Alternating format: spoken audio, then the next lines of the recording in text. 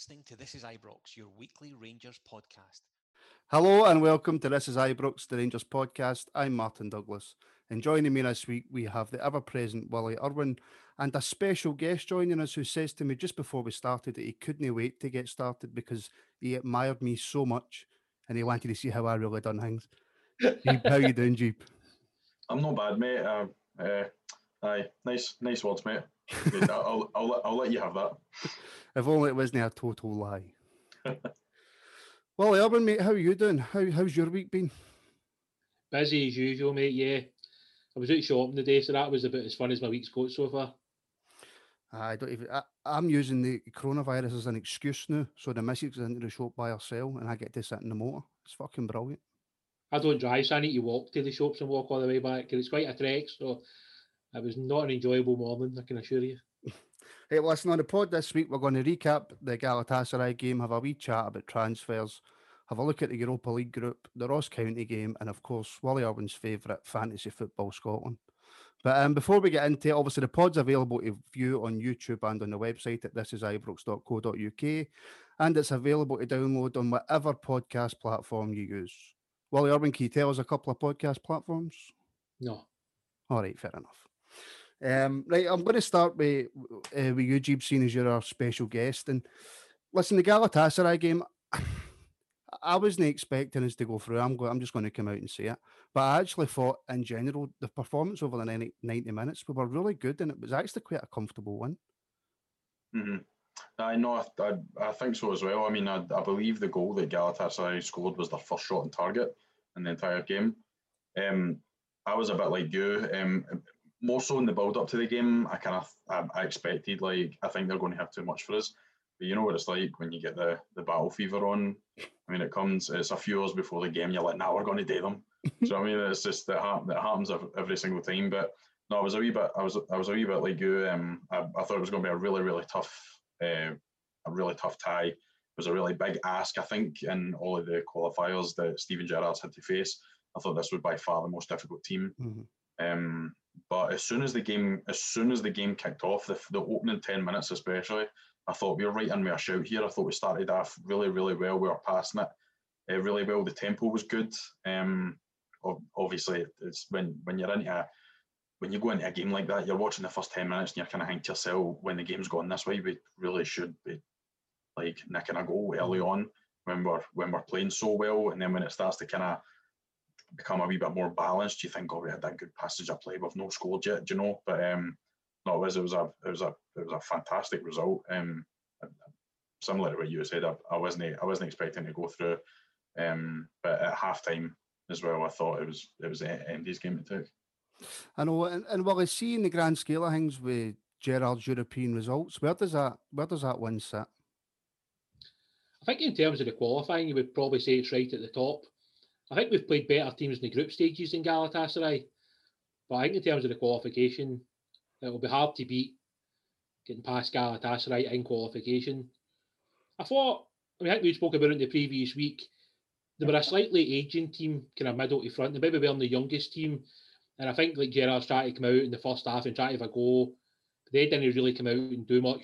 So it was a bit of a kind of lull in the first half. Maybe we weren't full pelt. But the second half, I thought, like, you know, the energy levels, the quality, the movement for the first goal was fantastic. Great ball into feet, wee step over for Alfie, then the ball through to Arfield. And see, at the moment with Scott, whenever Scott's through and goal, you feel pretty confident he's going to tuck it away. And he took it lovely. And then everybody's seen the second goal. You know, that's as good a goal as anyone would score in Europe. You know, to start off with the goalie right on my own touchline and go the whole length of the pitch. And it had to be Tavernier, didn't it? You know, it's just, I mean, the man's just incredible at the moment. I don't know where it's all coming from, the goals, but it's absolutely fantastic to watch. And it was a great victory for us. I don't think anybody could deny us the win. We were definitely the better team. And I agree, I think that was probably their first shot on target that they actually scored from. And it'll be a disappointment that, like, the manner of the goal, because we're generally really strong in those positions with Helander and Golson in the team. So I'm sure the manager picked up on that. But, you know, overall, to beat Galatasaray and get into the group stages is absolutely fantastic. And Jeep just mentioned them. Wally just mentioned them there. Sorry, Jeep. I've not had anything to eat. I just done a 13-hour shift, just in case anybody's wondering. Scott Arfield, man in a moment. Listen, see, before he came back in and had this kind of 5 or 6 game spell that he's having, I genuinely didn't see a route back into the team for him. But I mean, he's came back in and he's, apart from maybe Tav, he's been the absolute standout player. I think he's been, apart from Tav, I think he's been the most consistent player as well. It's funny that you mentioned that, because I said that before the weekend's game. It was after the game on Thursday. I said the thing that pleases me so much with Arfield is the fact that he wasn't in the squad. I mean, you look at Aberdeen up at Pittodrie as being the first competitive. I believe it was the first competitive game we had played this season. Usually we've played European qualifiers by that stage, but the fact that he wasn't selected in the first 11, Gerrard's going to go with his strongest 11 at that time, and the fact that he's kind of muscled his way back into the side, and he's not just kind of put in like average performances. He's put in really good performances. His performance at Fir Park was outstanding. His build-up play in midfield for Jonesy's goal, which was something that I didn't actually really appreciate until I'd seen the replay after the game had finished. It was really phenomenal, and he got another assist for Itten in the second half. I think like what Wally said, when he went through in goal, I felt really confident, and I think even the way he took it, just the way that he had the confidence to take it with the outside his foot and put it across the goalkeeper, it just looked like a player that's just like oozing with sheer confidence, which obviously benefits it, but obviously it's going to benefit the squad in it. I'm just really, really impressed with him so far. I thought he looked really heavy-legged yesterday. We'll touch on that when we go into that game. But as far as this season goes, I think he started off really well. But similar to what you were saying, I didn't know how Scott Arfield would fare this season, because I thought his first season he'd done really, really well, and last season I didn't think so much. I didn't think he had an overly great season last year. No, didn't much trying, but even like if you think he had won at Parkhead, he didn't play much a part. He just came on at the end, and that for me he wasn't really one of the first choices in the team, but at the moment he certainly would be, given current form. And I suppose, well, in the last kind of 5 games as well, I suppose the main thing you hear about Scott Arfield is his work rate, but maybe what does go underappreciated is his link-up play, and like Jeep just said there as well, that the goals that he can score screamers, and he can score tap-ins, and he can score lovely wee finishes like he did against Galatasaray. I think Scott's always been a player that will score goals. I mean, I think for all he didn't have his best season last season, he still scored a fair few goals. And there was a wee spell where I think he scored like in 3 or 4 games in the trot. So he's capable. I think with Scott, it's like, what is his best position? You know, it seems to be at the moment like he's working well within the 3-man midfield, because he's allowed to almost be the free guy that is allowed to go and express himself. You know, so he's like the guy that's maybe getting that little bit further forward. So it'll be interesting. I think quite similar to what we were saying earlier, it's when the season started, Scott probably wasn't in the starting 11 of too many people, especially with Joe being there. And then obviously when we added like Itten and Roof, it felt like Scott was just like dropping down the pecking order. So in some ways, you know, like obviously the injury to Joe and the injury to kind of Roof has meant that Scott's played probably a wee bit more, and then obviously like kind of latterly the injury to Ryan Jack. But it would be tough to take Scott out of the team now. And in 2 weeks' time, when we play Celtic, it would be harsh to take somebody like Arfield out of the team to bring in like Aribo if he was ready to go, or Roof. And I think the manager knows that. And I don't think you want to like kill somebody's confidence by saying, all right, you know, that's Joe Aribo back.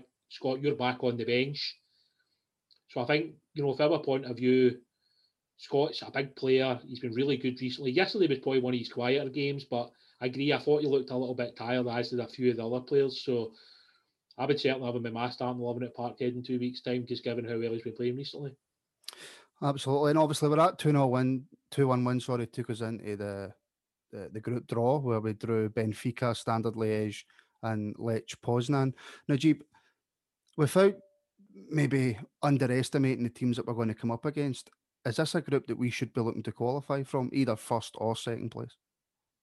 I would say so. I think if you were to handpick teams that were selected, I think you wouldn't be too far away. with what we got. I feel I've got to be honest. I don't know a lot about. I mean, teams like Standard Liège, they're well-known teams. I really don't know a lot about the squad of players that they've got. Same goes with Lech Poznan. I know that they're a decent, well-supported club in Poland. I used to work with a Polish guy who's a fan, so he used to always talk to me. Lech Poznan, that's my team and that. But as far as the squad of players go, I really don't know. What the way I try to judge it is maybe basing them off of teams that we've played recently.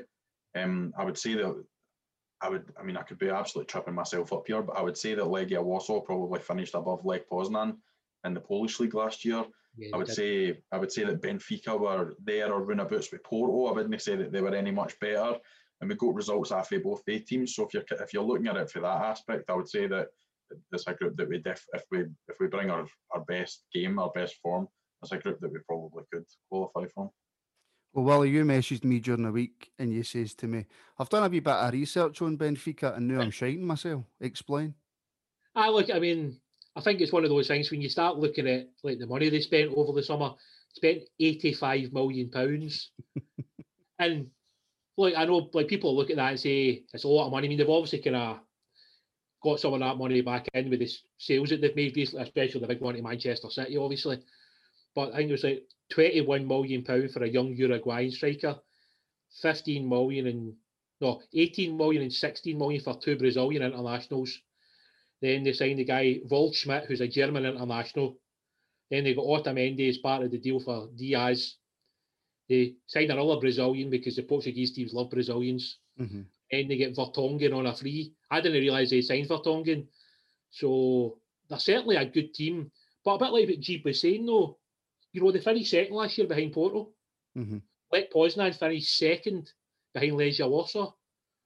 So maybe we should start to be like more positive about Rangers and saying, you know what, we're good enough to beat these teams and we're good enough to qualify out of the group.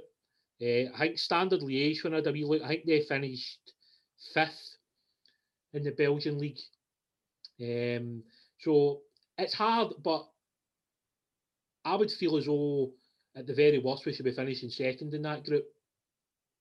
Benfica, I think are like undefeated at home in Europe for several years, so clearly, you know, before you go there, you know that's going to be difficult.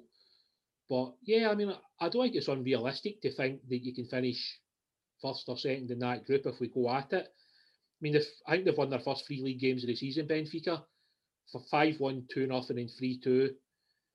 But I think a lot of the criticism for them this season came because they get knocked out the Champions League by PAOK Salonika.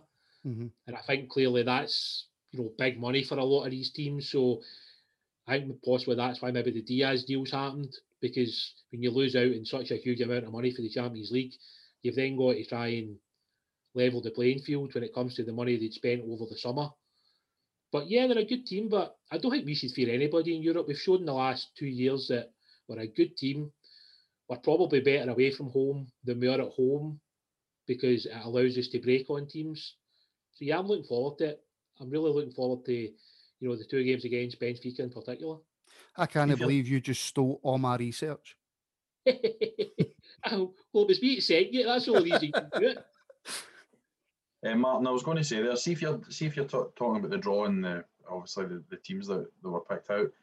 See when I watched the draw on Friday, and see when I was looking at it, I don't think Rangers fans kind of praise enough like how good we've been in Europe the past few years. I mean, if we had drawn ourselves against everybody win it is it Willem? You say when I don't know.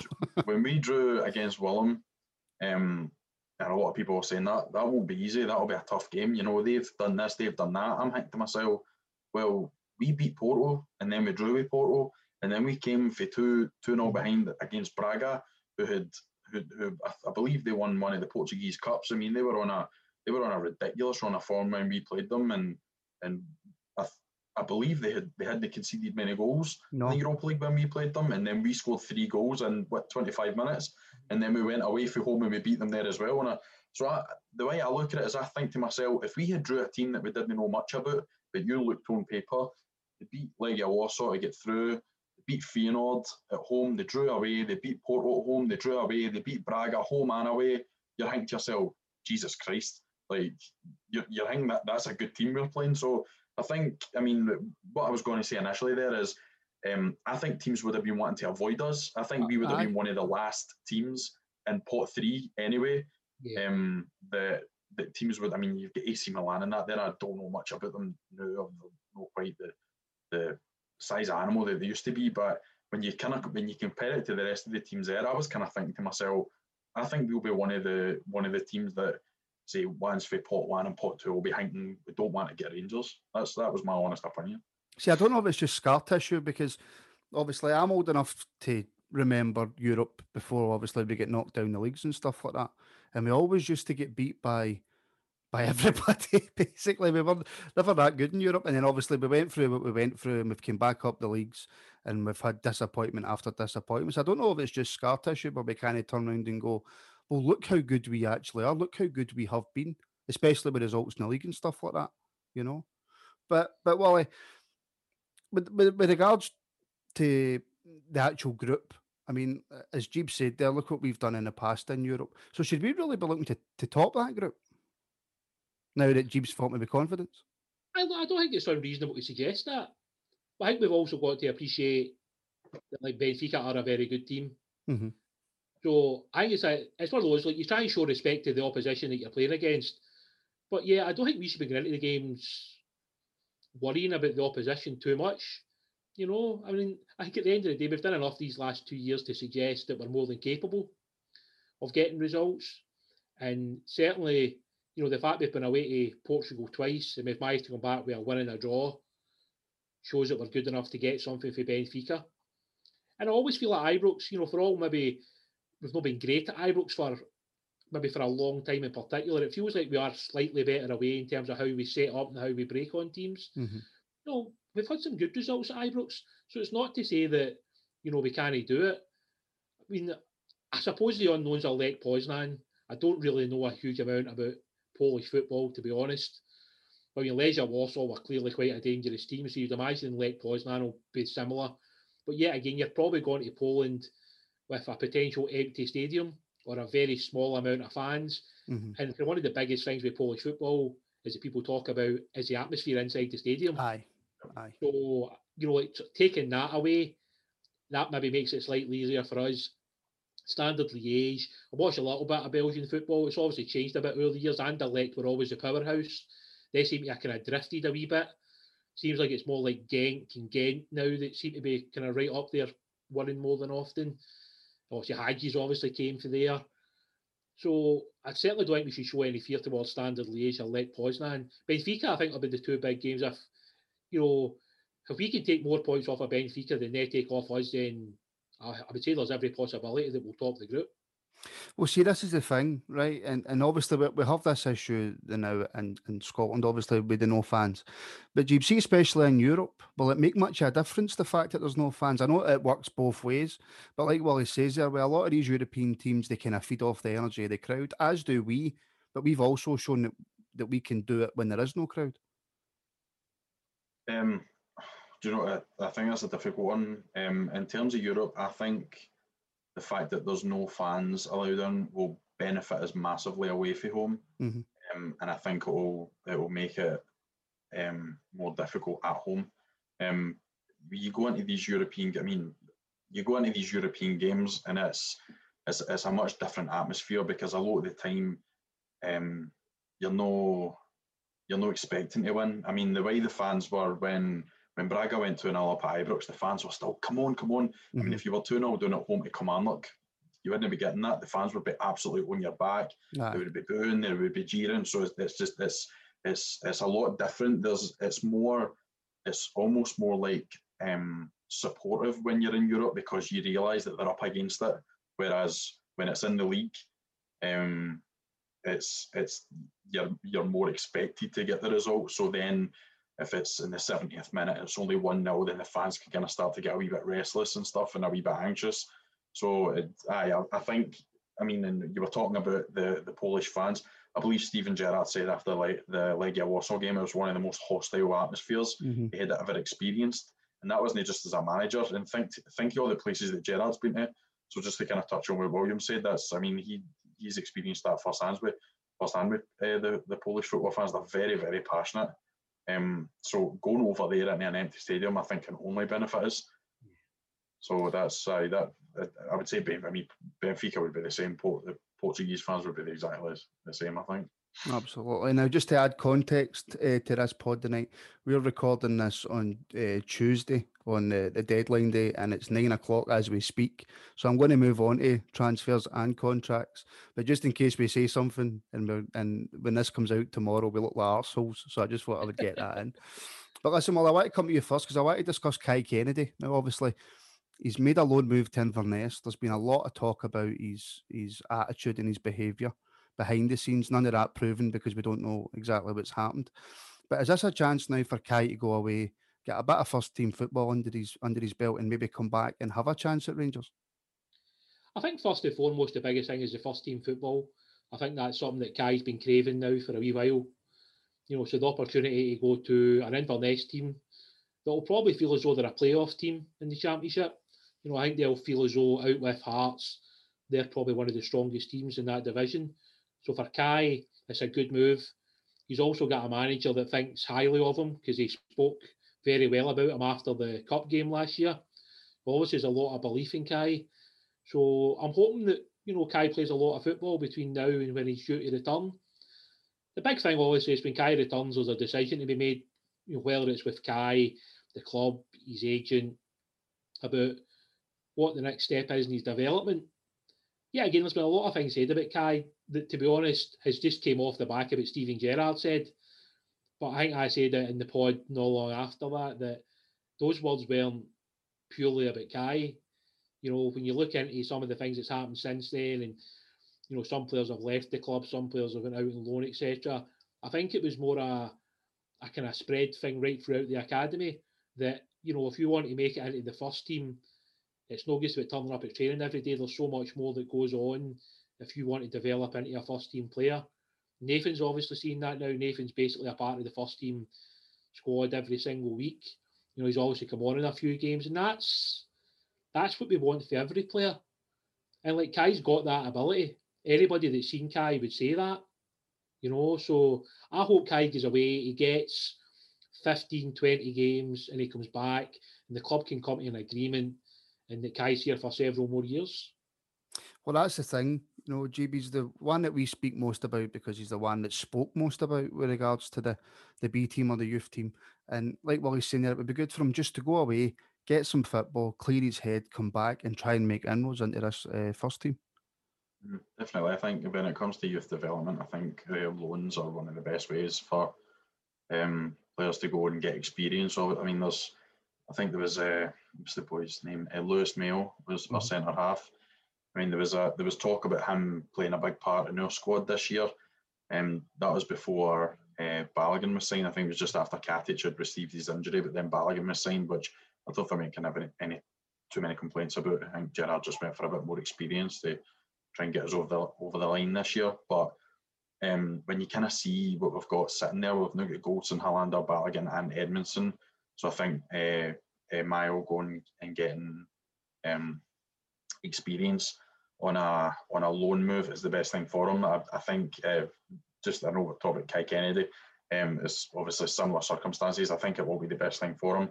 I think Inverness is a good move for him as well. I watched Inverness playing the Rangers Colts in the Challenge Cup last year, the semi-final, and Inverness beat the Colts 2-1. And the young guys are really, really unlucky. So that'll be good as well. It's kind of probably the same amount of talent that's at the youth just now. Do you know what I mean? Given the age of the boys, but I think it'll be a good move for him. The championship it can be a difficult league. We've seen that ourselves. The players can kick you about and stuff. So hopefully it'll toughen him up and he'll come back stronger. But the fact that he's getting a loan move, it's obviously good. I don't really like to listen to the noise. When it comes to stuff like that, a lot of stuff can get taken out of context. So I'm not going to judge the boy on something that may or may not have happened. I think more will come clear when there's an actual result in it. We went through the same similar circumstances in 2012 when I looked at the youth players. I remember players like Rhys McCabe and stuff like that it was quite apparent what was going on with them. They didn't want to renew their contract and stuff like that. So when that happens, you can have a real opinion on it. But when it's just hearsay, it's easy to judge players on stuff that's been completely manipulated. Well, see, that's the thing now. We know for a fact that nothing comes out of Rangers anymore. It's impossible to hear any transfer stories, or if there's anything going on in the background, we don't hear it. But Wally, you keep a close eye on the youths. So is there going to be, do you think, any more movement, I should say, in Rangers youth players going out, or is possibly bringing any in? Well, I think today, unless a player's going to like a Premiership club, there's still another month for loans to happen. Right. So even after tonight, there's still like another 4 weeks roughly, where players can go to like the Championship, League One and League Two in Scotland. So there's not like a huge, sort of need to do the deals now. The difference with like Danny Finlayson going was that because he was going to another Premier League club, that deal's got to be done before the deadline because he's got to be registered, etc. But yeah, I mean, I do expect maybe some more movement. There's probably another couple of guys there that are looking to get the right move. There might be one or two that leave the club on a permanent basis. I think when you look at like the last couple of B team games, we've managed to kind of find out roughly the starting 11s.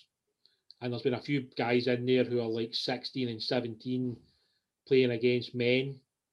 And I think that's more where the club's trying to go. They're trying to develop some of the younger players against first team opposition. Even like the defeat against Clyde, that's a good thing. They've got to learn that there's different sides to the game. They've played Dunfermline recently. They've played Clyde. And it's good. You've got to develop by playing games against better teams, better opposition, better quality of player. And that's got to help, Leon Kings and Charlie Lindsay's and Alex Lowry's and all these other guys, Tony Weston. It's important because, like, it's not officially at the under 18 level. It's decent, but to play against guys who are in first teams at 16 and 17 is completely different. As Jeeb said earlier, the Championship's tough. Mm-hmm. There's going to be some physical tackles. You're going to have, guys who have played at that level for a few years. Let's be honest about it, they know the dark arts. Guys having a wee kind of jab in your stomach, guys nipping you, guys probably talking in your ear. That's part of the game. And for some kids who have only played at development level and youth level and stuff like that, it's a big, big, big difference to walking out and playing against men that are possibly double your size, that are 10 years older than you, that have been around the block. It's a big difference. Yeah, well, listen, Rangers fans should know how difficult the Championship is. It took us 2 years to get at it, you know what I mean? But listen, G, this is somebody we've discussed quite a lot on the podcast, and I mistakenly said he did a terrible performance in a live match reaction, which I've never lived down. But it looks like Glenn Kamara's going to sign a new contract. Now, I haven't seen anything concrete on it, but a lot of the talk is he's going to sign a new contract. Are you surprised by that? Because there was talk for a while that we were looking to sell him. So is he going to sign this new contract to stay at Ibrox, or is he signing it so that we can say to anybody who's interested, listen, if you want him, you're going to have to pay? Probably a little bit of both. I would say I think he's earned a new contract. I've got to be honest, and I've not been his biggest fan. I thought he was one of our main reasons that we had such a difficult time coming back after our winter break. I thought his form was very, very poor for January onwards in Scotland and in Europe. I think it was the Braga game at Ibrox that he was hopeless. And he gave, I feel that the moment everything started to go wrong was when he was dispossessed at Tynecastle. The Hearts player nipped in, got the ball away. He wanted half an hour on the ball, which anybody that knows anything about Scottish football knows that Rangers do not get that at Tynecastle. You don't get it like in most of the places, but especially Tynecastle. Just wanted far too long on the ball. We lost the ball. They scored 1-1, then they went on and won the game, and for them everything was just downhill. But going off what you had asked in terms of him getting a new contract, I thought he was phenomenal on Thursday against Galatasaray. That's good opposition. I thought he was really, really good. Something that I've realised, I think he plays a lot better when he plays alongside Stephen Davis. Yeah. I don't think Jack and Kamara playing together do It doesn't work. great things for the team. I think that Davis has this like calmness and experience about him that I prefer it being Davis and Jack or Davis and Kamara. That was one of the things that concerned me yesterday when I seen the lineup. When I saw that Davis had been dropped. Now I know Davis is he's 35. No, I don't know exactly. I think he's about 55. 56. So it feels like that. It feels like he's been around forever. But so I know. I mean, Davis can day Sunday, Thursday. Do you know what I mean? He's just it takes the recovery's a wee bit longer for older players. So I understood the change yesterday, but I thought it affected us even in the game. I thought that was I thought we were a lot slower. I think Jack's plays just a lot slower, but again, obviously we're drifting on to other topics here. But for me, Kamara, I feel he's earned a new contract. I feel that he's started off the season really well. Hopefully, if he can keep that format, I just wish he could maybe add a few goals to his game. I don't think he's not scored for us for over a year. I think it was one of a game I went to last season at Almondvale against Livingston in the Cup. He scored a deflection. That's the last time I can remember him actually scoring. But if he could, I mean, I think we had a game at Ibrox. They had a shot for outside the box, and I was like, Jesus Christ, what's he done here? He's actually hit it. But I think he's good. I mean, he's great he's absolutely great for Finland. You know, if you're watching him at international level, he's brilliant, and they play him as like a number 8, like attacking and defending, and that. If he can just add maybe a wee bit more to his game going forward, I think it would be a fantastic midfielder. Just on the point you made there, Jeeb, about Kamara and Jack playing together, I made the point after the Livingston game, after the 0-0 game, that I feel it was because the way that they two were playing, they were so deep that we weren't getting any penetration going forward when the front guys were struggling. So I think you're absolutely right. When Jack and Kamara play, it almost seems as if they cancel each other out, and we get absolutely nothing for the middle of that park.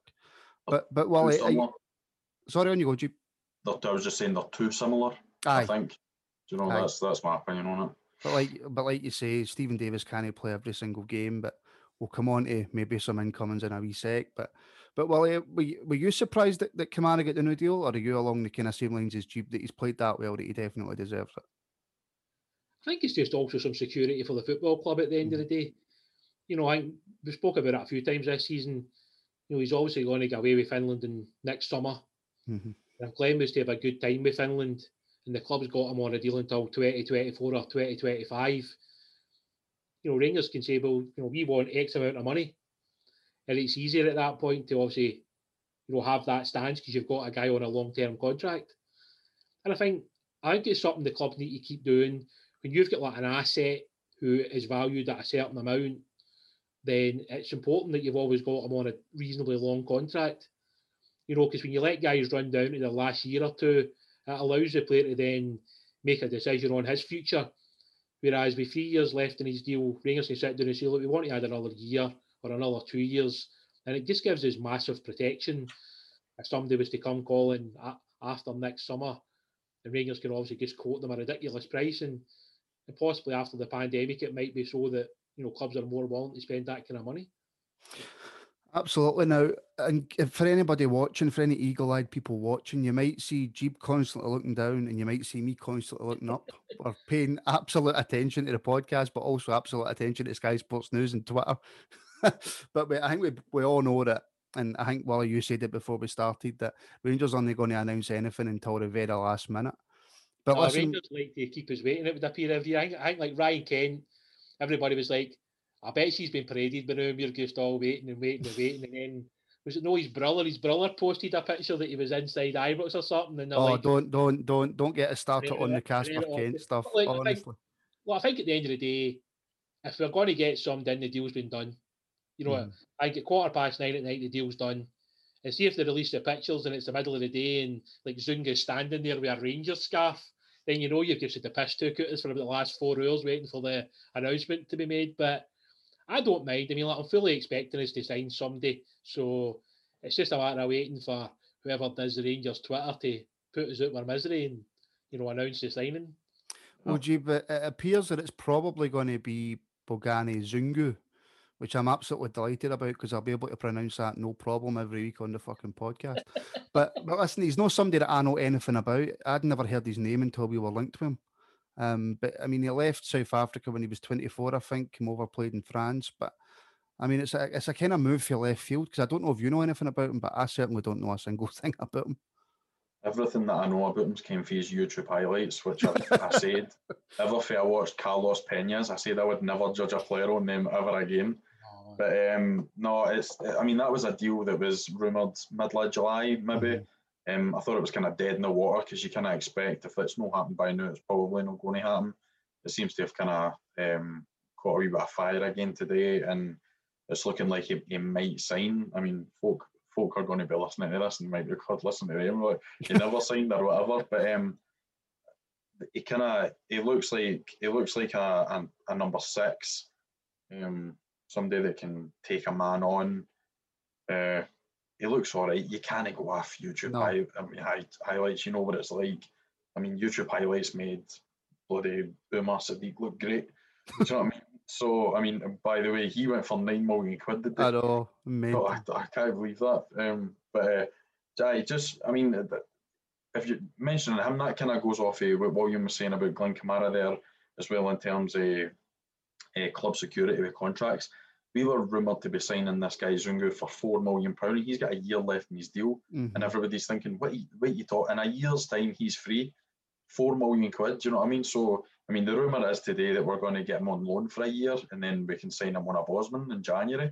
Aye. Do you know? So, I mean, if that's the case, in 2.5 months, you've saved yourself £4 million. That's not too bad. I mean, the loan won't be free. You'll be paying his wages. I don't know if they're just wanting him off the books or what, but it's. I mean, if you're going to kind of go off Twitter, I mean, I've been told by someone who has some sort of source. He said that there is someone going to be signed tonight. I said, who is it? He said, I can't tell you. I said, how can you not tell me? I went, because he can't tell me. I don't know. Even he's just told me, don't worry, somebody will be signed. So I'm like, you hear this all the bloody time, don't you? Oh, I've heard this, I've heard that. So you take away a pinch of salt anyway, but I'm hopeful. I'm hoping. I feel someone needs to come in. I feel I mean, if you're talking playing Jack Davis can't play every game and then Jack Kamara's there. What if Jack had picked up a wee end? What if his injury had niggled back yesterday? I mean, then you're getting Arfield to drop it. You just need a bit more depth. Do you know what I mean? And I feel centre mid is where it needs to be. Where it needs to be. I know, and Wally, you weren't exactly over the moon with Zungu. I mean, I don't know if that's fair, mate. Please correct me if I'm wrong, but you said you've seen him play quite a few times and you're not 100% sure if he's the answer. Yeah, I mean, what I said was, obviously, Gary McAllister was quoted after the game saying we needed quality over quantity. And I don't know if Zungu's what a lot of fans would consider to be quality. You know, and I think, I wasn't even disrespectful towards the guy. You know, at the end of the day, he's obviously a full international. He left South Africa when he was, 23, 24. He went to Portugal for a season and then he moved to France. Since then, his teams obviously went to League One or whatever and back down to League Two again. But I agree with Jeep. I mean, I think it's crazy that some of these clubs, given that how late it is in the transfer window now because of what's happened, we're sitting here on the 5th of October. No club, when a player's got 2.5 months left in his contract, basically, before he becomes a Bosman, can be quoting somebody £4 million. Basically, this guy down at Preston as well, I saw Alex Neely come out or whatever and said he's not leaving unless somebody pays this money. Well, that's fine, because see, in the 1st of January, we'll just talk to him and sign him on a free. Because, you know, it would be pretty silly for a club to pay a large fee for somebody right now, given that in whatever that is, like 90 days, the guy's available to take for free. And then at that point, when you've got him signing a pre-contract, you know, you could then go to the club and say, well, what? We'll offer you 150 grand and we'll take him 6 months early. So I don't know, by the way, if it was Daniel Levy, I think he might be able to do a wee deal like that, you know, Daniel Levy is unbelievable. I mean, he's definitely one of the best, the sort of art form of doing deals like this. But I just feel, you know, if Zungu comes in and does well, I'm happy. I'm not so sure he's going to be what would be considered a first choice pick.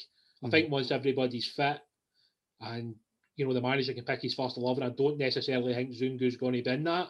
But if he can come in and offer us, you know, respite for Stephen Davis if he can offer us a break for Glenn Kamara or somebody else, that's fine.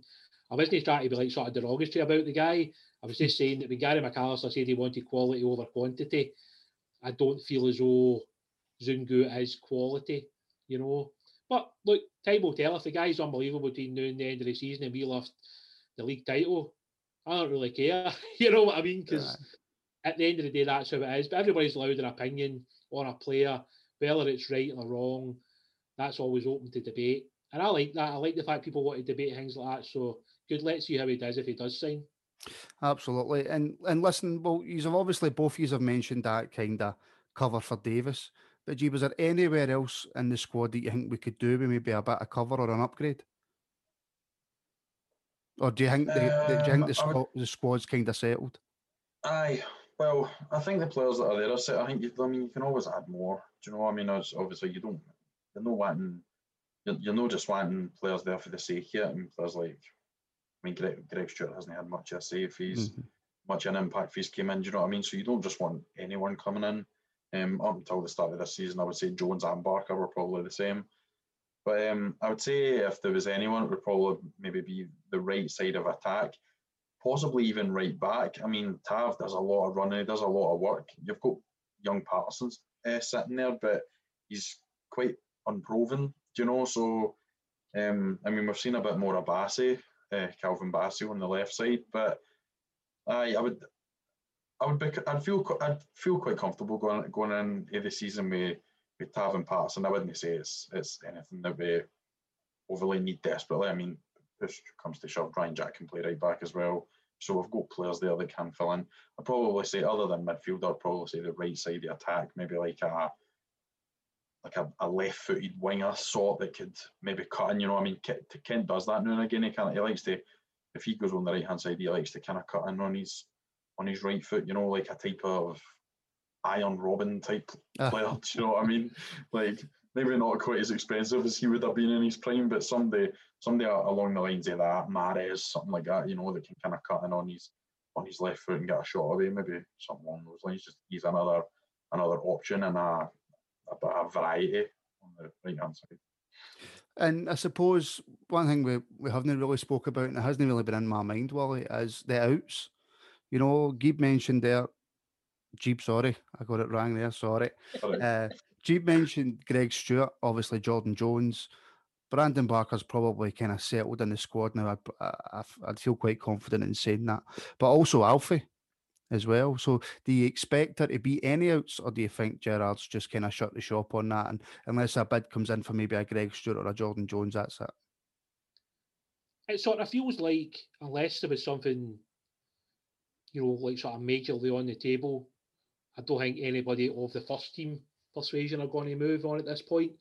But it might be that for somebody like Greg Stewart, if somebody was to come in and offer him a loan deal until the end of the season, it might make sense to put him out on loan. I mean, we still have quite a big squad. I mean, we're saying that the other day. I think we've got like 23, 24, 25, if you can include guys like Barjonas and Andy Firth.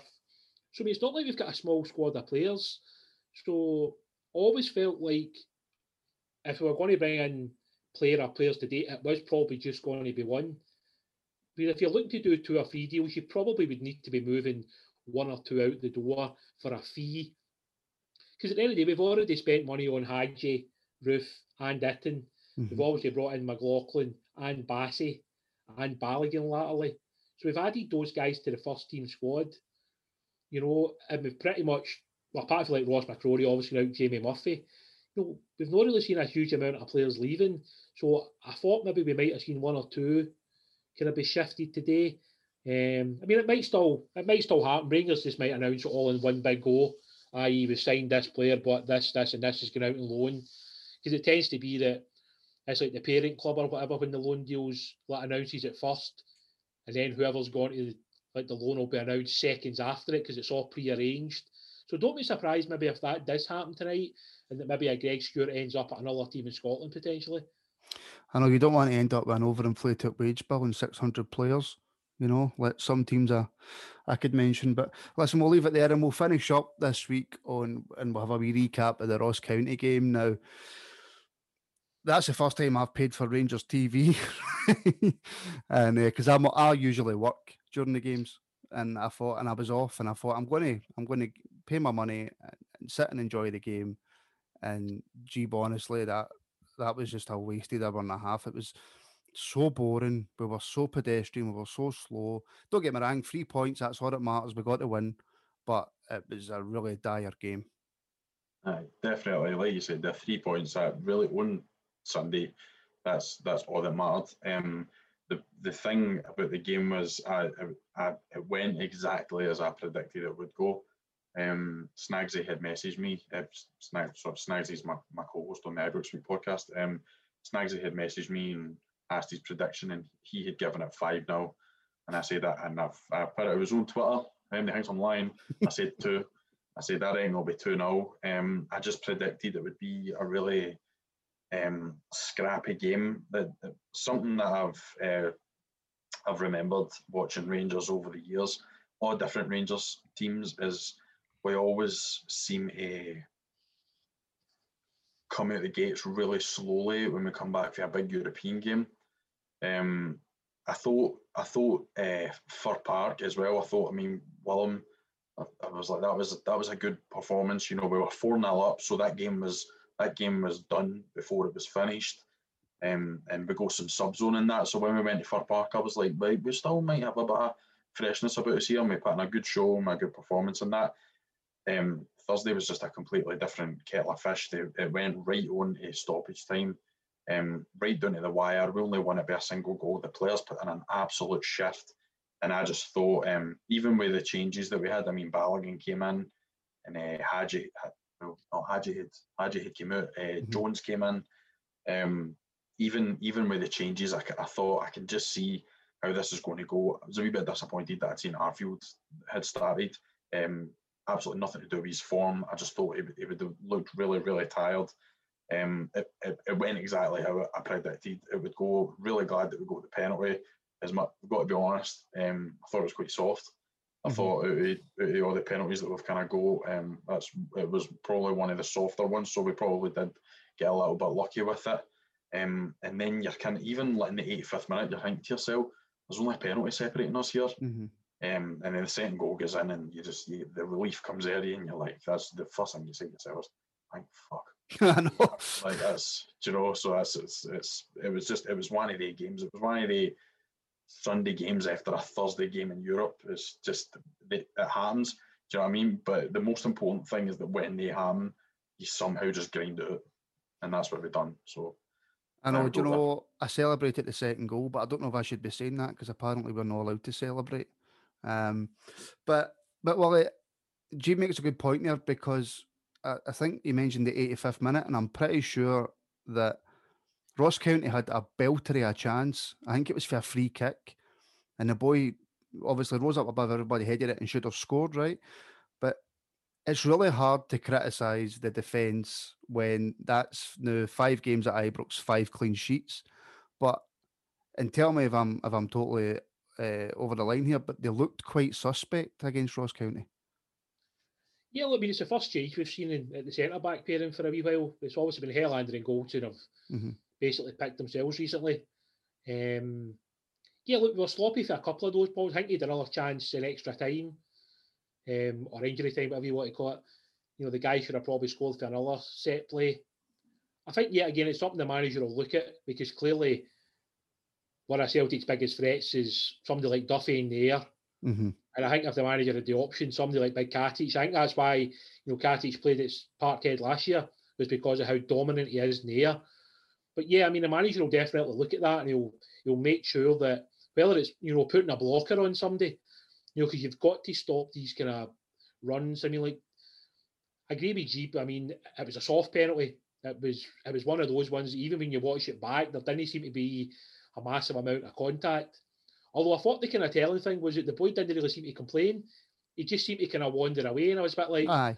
That had been like a Rangers player. But see if you see it for a different angle, you can actually see the Ross County boy who's got his hands on his back. Because initially I thought that's really soft. Why is he went down? But you can actually see a push on the back. I think the big thing for the game was, and I said the same thing, I thought we looked a bit fatigued. I thought the legs looked a wee bit drained. And I think what people have to understand is it's not just a physical exertion, it's a mental exertion, these European games. You know, Galatasaray, there was such a huge build-up to that game. Let's be honest, the pressure's on the players to get into the group stage because financially for the club, it's a big deal. You know, so the players have probably heard that for weeks now in the build-up to the Willem II game, then into the Galatasaray game. You know, the manager's even speaking about it, saying, you know, we might get a deal done if we can get into the group stages. And so, I mean, that's all in the players' minds, you know. So it was great to get the win. It's one of those games that, like my notes were like half a page. And that was basically like half of those were substitutions. So that's how much like quality was involved in the actual game. So, yeah, it's one of those games that you just mark up on the board, 2-0, you know, and then they move on. That was it was a terrible game to watch. Ross County came and sat 9-10 men behind the ball. They've got the right to do that. But, yeah, let's just move on to the next game. But listen, they sat behind the ball, but they broke really well, Ross County, and they looked a wee bit of a threat going forward. But, Jay, listen, it would be good to get your opinion on Yanis Hadji, because I've heard a lot of people, you know, saying he's not playing well, he's not doing this. He's a top assist maker in the league, right? And I understand that maybe he drifts out of games, you don't see him. I don't think it helps when he runs for the ball and he looks slower than me. But there's been the last couple of games, couple of assists, and the assist for I can't remember who it was now. But the point I'm trying to make is I think he actually has more of an impact than what folk think he does. I would agree with that, and I'm probably one of the people that has been a bit critical of him. The person I speak to the football the most is probably my old man, and both of us are kind of feel the same on Hadji, that he's very slow. When a player plays the sort of position that he plays, you kind of need him to have a bit of pace. If I said that, when the front three kind of rotate, if you've got Hadji kind of drop a wee bit deeper, and you've got Kent running in behind, it works well that way.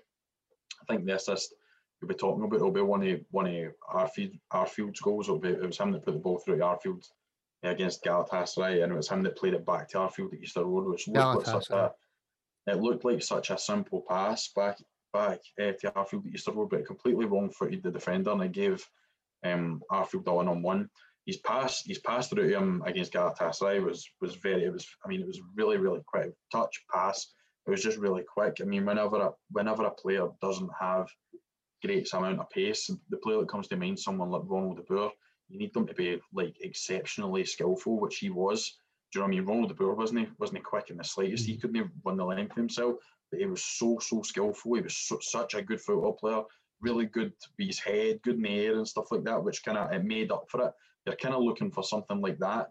I think what people need to remember as well is he's only 21. I'm including myself in this today because I don't like to go on Twitter and be critical, but when you're having private conversations with people about the football, you can kind of get your opinion. Like, I don't really know about him. I'll give him a bit of time, but I'm not sure. But he's only 21. He's a young guy. It's a new country for him and stuff. I know he had 6 months here, but he probably came at the wrong time. I mean, when he came into the squad in his 6-month loan period, nobody played well. Do you know, there wasn't really anybody that had a good second half of the season. The team totally collapsed, and he looked like one of the sparks. I mean, he gets a lot of credit for the free kick he scored against Braga. We need to kind of remember the wicked deflection that it took. Do you know what I mean? But no, for me, I don't think people should be too harsh on him too quickly. Look at Borna Barisic. It took Borna Barisic a full year. I believe in one of my first podcasts, I said Borna Barisic, he does not have a future at Ibrox. That was after his first season. He doesn't have a future at Ibrox. There's no chance. I know people, Sasa Papac took a while. I know, but it's just not going to happen with Barisic. And I'm so happy to be eating my own words. I absolutely love when players prove me wrong and they just show a right back character. But I definitely give him a chance. And when you look at the numbers, I think it was 6 assists in 6 games. You know, he's obviously doing a better job than what people are realising. Absolutely. And just to finish up on this game, Wally, Captain Tav, albeit penalty, but what's that now? 8 goals, 8 games. I mean, he get man of the match. I think he get player of the month. You know, he's performing well above expectations this season. Yeah, look, Tav's a quality player. I think we've always said that going forward. He's exciting. At times Tav's almost like another midfield player because of how high he plays up the pitch. And, recently everything's just clicking for him. And it's great to see him back on penalties. He obviously come off them when he missed the pen, and then we kind of passed it around the team, and it never really seemed to settle with anybody. So, fair play to the captain. He's stepped up and he's scored some vital goals for us recently. Obviously, the header against Galatasaray is probably my favourite. I just love the fact that he was involved. He won byline to the other. And that tells you everything about Tavernier. Yeah, I appreciate everybody's going to like his defensive stuff at times, but see, going forward, he's an absolute joy to watch. And, I'm hoping this goal scoring streak's got another couple of games to go in it. And, he sets some more records. And as I said, I think a couple of weeks ago in the pod, Steven Tav loves that first trophy of his. Mm-hmm. It's going to be sweeter because he's the Rangers captain. Absolutely. And GB's got his critics, but he's been probably our best player this season. I've always been a really big fan of Tav, and at times he has done my head in. I've been so frustrated. I can find him such a frustrating player at times. And I have said for a long time, one of the biggest arguments against Tav is he's not a captain. Well, to be honest, if you look at some of the goals that we score, the way that he brought the ball out of our half on Thursday, the way he drives the team forward at times, the one that springs to mind, it was the very first game of last season when Connor Golson scored the header at Rugby Park in the last minute, at stoppage time, and I don't know if it was the last minute or no. But we had the ball in our half and Tav broke forward. He must have travelled about 40, 50, 60 yards with the ball. And the ball ended up getting to Aribo. Aribo hits the shot, goalie saves it, and we get the corner. He whips the corner in and we score. And you think to yourself, well, people are saying he's not a captain. Is that, if he's not a captain, then what is it? He's taking the game with the scruff of the neck. He's the one driving the team forward. And see, to be honest, I've noticed it even more. So I don't know if it's because there's no fans in the stadium, but you can hear him. He's at the start of the games and stuff like that. He's shouting commands and he's saying to the players, get stuck in and come on. And I just think, I've probably noticed that a wee bit more at the start of this season. I think, obviously, I was going to say over the summer, but obviously we COVID came in and the football stopped in March. We had a long break, and I think he's one of the people that went away, probably reflected on his position at the club a lot. He's came back. How many different penalty takers did we have last season? I can remember Arfield, Hadji missing. We had Morelos missed one. Numerous people. Tav was your penalty taker, and I know you missed a few, but you need to show some sort of mental strength to just keep going, because his rate before he missed a couple was outstanding. He hadn't missed at all. So the fact that he's now went and he's kind of stepped back up to the plate and he's hitting them again. Do you know what I mean? And the hardest one for him to take would have been the first one, the one that he hit off the post against. I think that was the first one he took. It was against Motherwell. Coming back, that would have been that was a peachy penalty.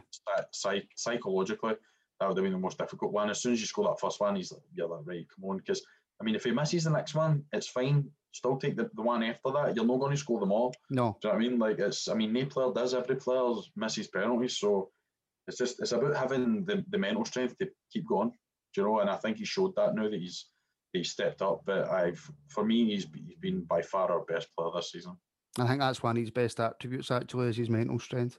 But listen, gents, that will do us there for this week, because I promised the boss that I would try and keep the pods to a certain time so that he could edit them properly, but I just ignore him every week. But listen, just before we go, we've just released an interview with Nicola Katic, a written interview on the website at thisisaibrox.co.uk. Go and check that out. That was a brilliant Jamie Curry that done that for us. You can obviously watch the pod on YouTube and through the website at thisisaibrox.co.uk, and you can download it for whatever podcast application you use.